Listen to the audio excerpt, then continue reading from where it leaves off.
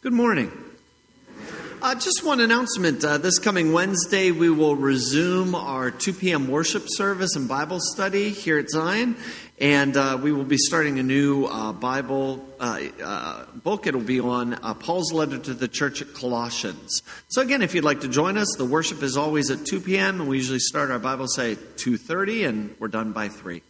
The Old Testament reading for this, the fourth Sunday after Pentecost, is from the 66th chapter of Isaiah. Rejoice with Jerusalem and be glad for her, all you who love her. Rejoice with her in joy, all you who mourn over her, that you may nurse and be satisfied from her consoling breast, that you may drink deeply with delight from her glorious abundance. For thus says the Lord, behold, I will extend peace to her like a river, and the glory of the nations like an overflowing stream, and you shall nurse. You shall be carried upon her hip and bounced upon her knees. As one whom his mother comforts, so I will comfort you. You shall be comforted in Jerusalem. You shall see, and your heart shall rejoice. Your bones shall flourish like the grass, and the hand of the Lord shall be known to his servants, and he shall show his indignation against his enemies. This is the word of the Lord. Our epistle reading is from the 6th chapter of Galatians. Brothers, if anyone is caught in any transgression, you who are spiritual should restore him in a spirit of gentleness. Keep watch on yourself, lest you too be tempted. Bear one another's burdens, and so fulfill the law of Christ. For if anyone thinks he is something when he is nothing, he deceives himself. But let each one test his own work, and then his reason to boast will be in himself alone and not in his neighbor, for each will have to bear his own load. One who is taught the word must share all good things with the one who teaches. Do not be deceived.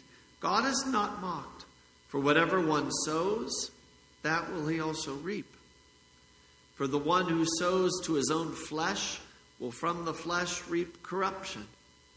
But the one who sows to the Spirit will from the Spirit reap eternal life. And let us not grow weary of doing good, for in due season we will reap, if we do not give up. So then, as we have opportunity, let us do good to everyone, and especially to those who are of the household of faith. But far be it from me to boast, except in the cross of our Lord Jesus Christ, by which the world has been crucified to me, and I to the world. For neither circumcision counts for anything, nor uncircumcision, but a new creation. And as for all who walk by this rule, peace and mercy be upon them, and upon the Israel of God. From now on, let no one cause me trouble, for I bear on my body the marks of Jesus. The grace of our Lord Jesus Christ be with your spirit, brothers. Amen. This is the word of the Lord. The Holy Gospel according to St. Luke, the 10th chapter.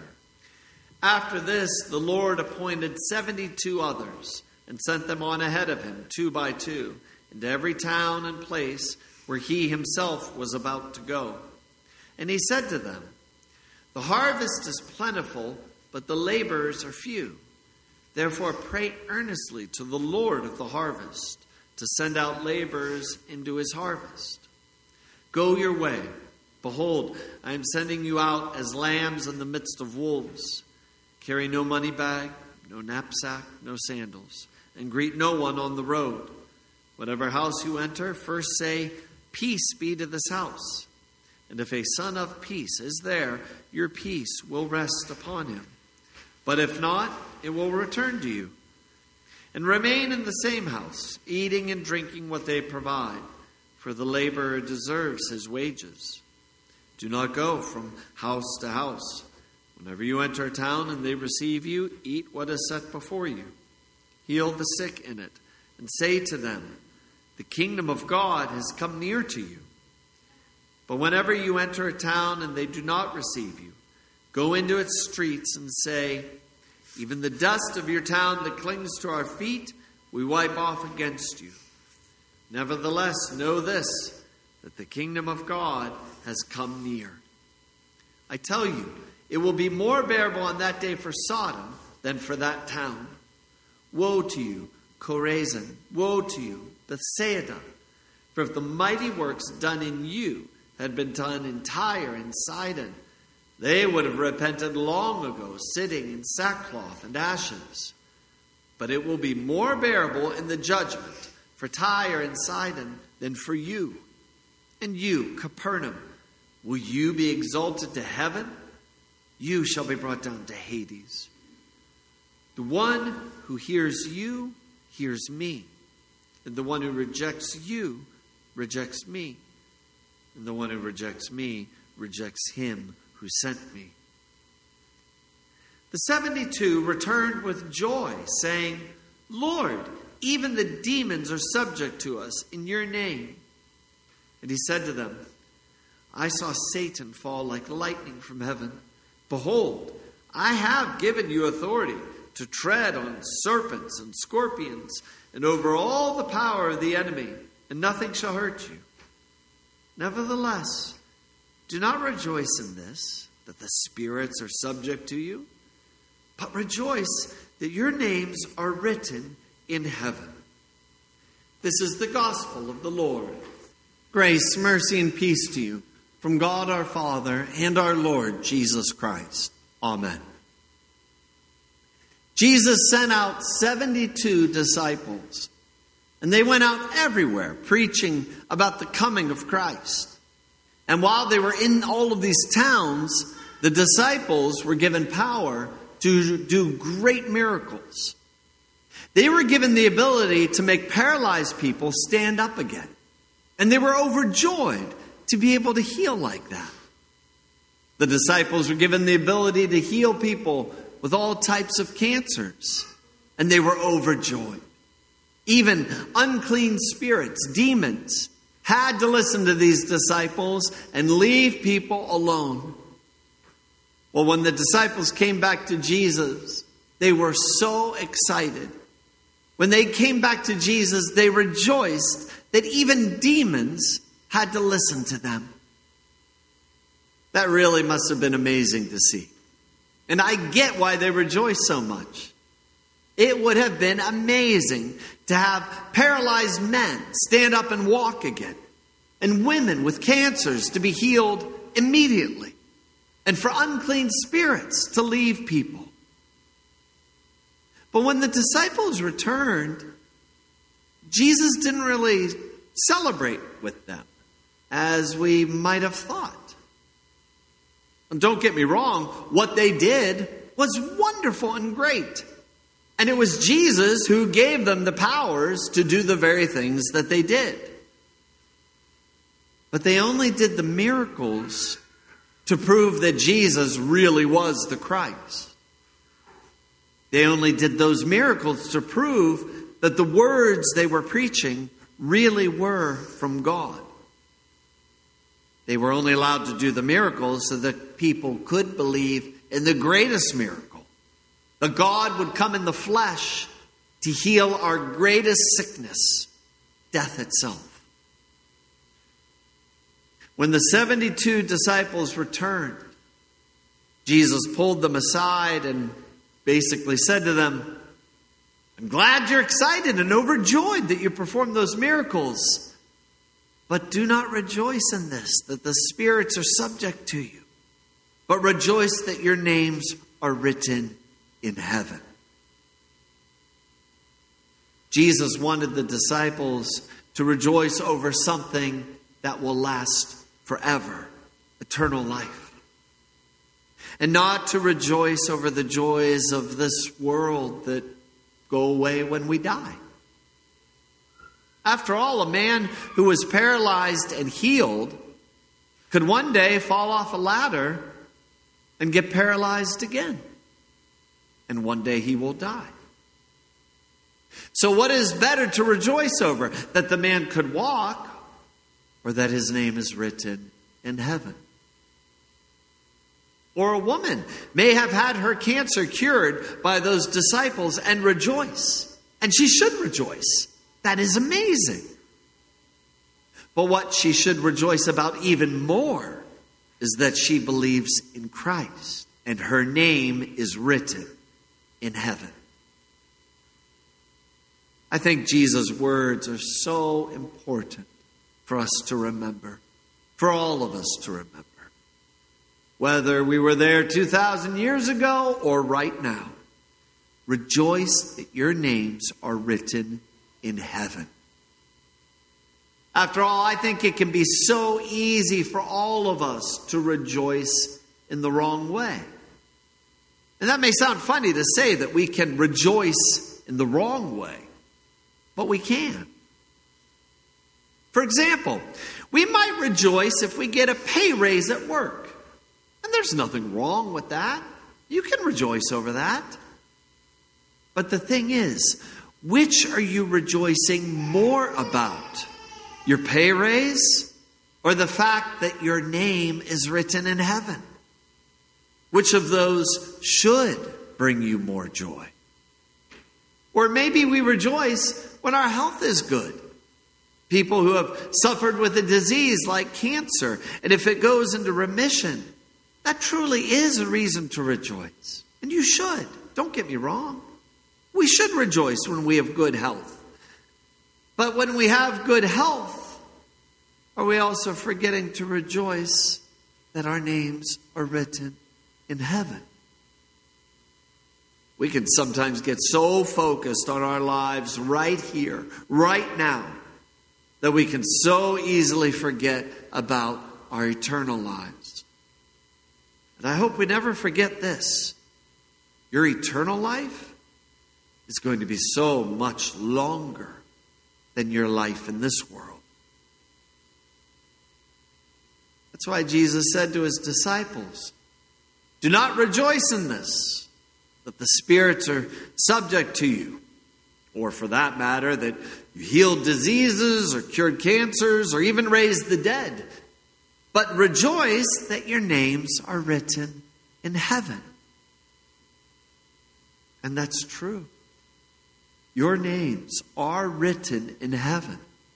They really are. And it was not easy to get your name written in heaven. Not at all. In order to get your name written in heaven, someone had to die for you. Someone had to pay the price of your sins so your name could be written in heaven. Getting into heaven is not a free pass. It takes a sacrifice, all for you. And thanks be to God, Jesus Christ did this for you. It took Jesus' death on the cross to secure your place in heaven. And Jesus did die for you. He died just for you, so that he could pave a way into eternal life all for you, for your parents, for your children, for your grandchildren. He died on a cross for thousands of generations that came before us and for all of the generations that will come after us. Jesus wasn't fooling around when he said that your names are written in heaven. They are written in heaven.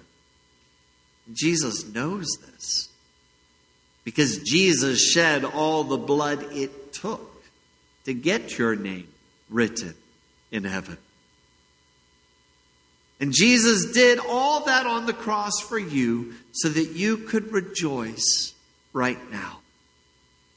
Sure, you can rejoice when you get a pay raise at work, but I think we can rejoice even more that our names are written in heaven.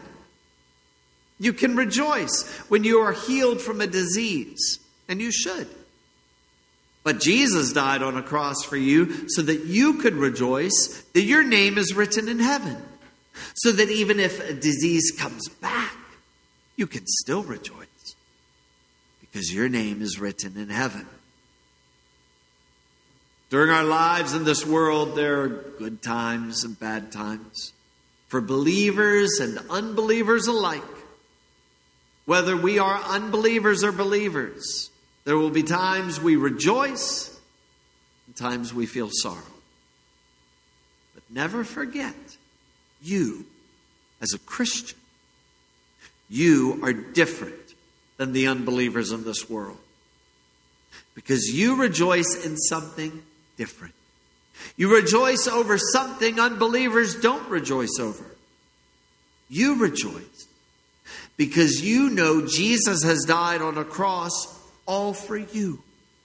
Died in your place so that you won't die for your sins. He died so that you will live. Jesus died so that your name could be written in heaven. Jesus' death is basically your passport into eternal life. And nothing in this world can take that away from you. There is no illness that is so strong, no injury so deadly, no demon so powerful that can take away from you your joy that Jesus Christ has written your name in heaven through his death on the cross. This life brings us a lot of joys at times. And this life brings us a lot of sorrows at times. But what we Christians rejoice over is different than the joys or sorrows that may come or go in this life. We rejoice that our names are written in heaven. Whether we are laughing at a child's birthday party or crying at the funeral of a loved one, we can still rejoice because thanks to Christ, your name is written in heaven. Whether we are celebrating the anniversary of a marriage or mourning the anniversary of a death, we Christians are still able to rejoice. And sometimes that rejoicing is subdued. That rejoicing is done quietly inside because of the deep sorrows in this life. But still, we do rejoice. Because thanks to Christ, all believers' names are written in heaven.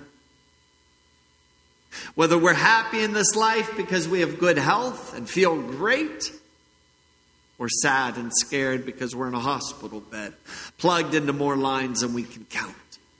Even then, in fact, especially then, we can still rejoice. Maybe quietly sometimes, but we can still rejoice.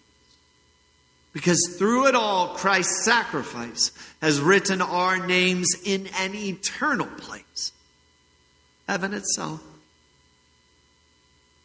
Please remember, no matter what joys come in this life or what sorrows come in this life, Jesus' words can always resonate deeply inside of you, no matter what you're going through, because they are eternal words with an eternal promise all for you. Rejoice. Your names are written in heaven. Amen. And now may the peace of our God, which surpasses our understanding, keep your hearts and your minds in Christ Jesus our Lord. Amen.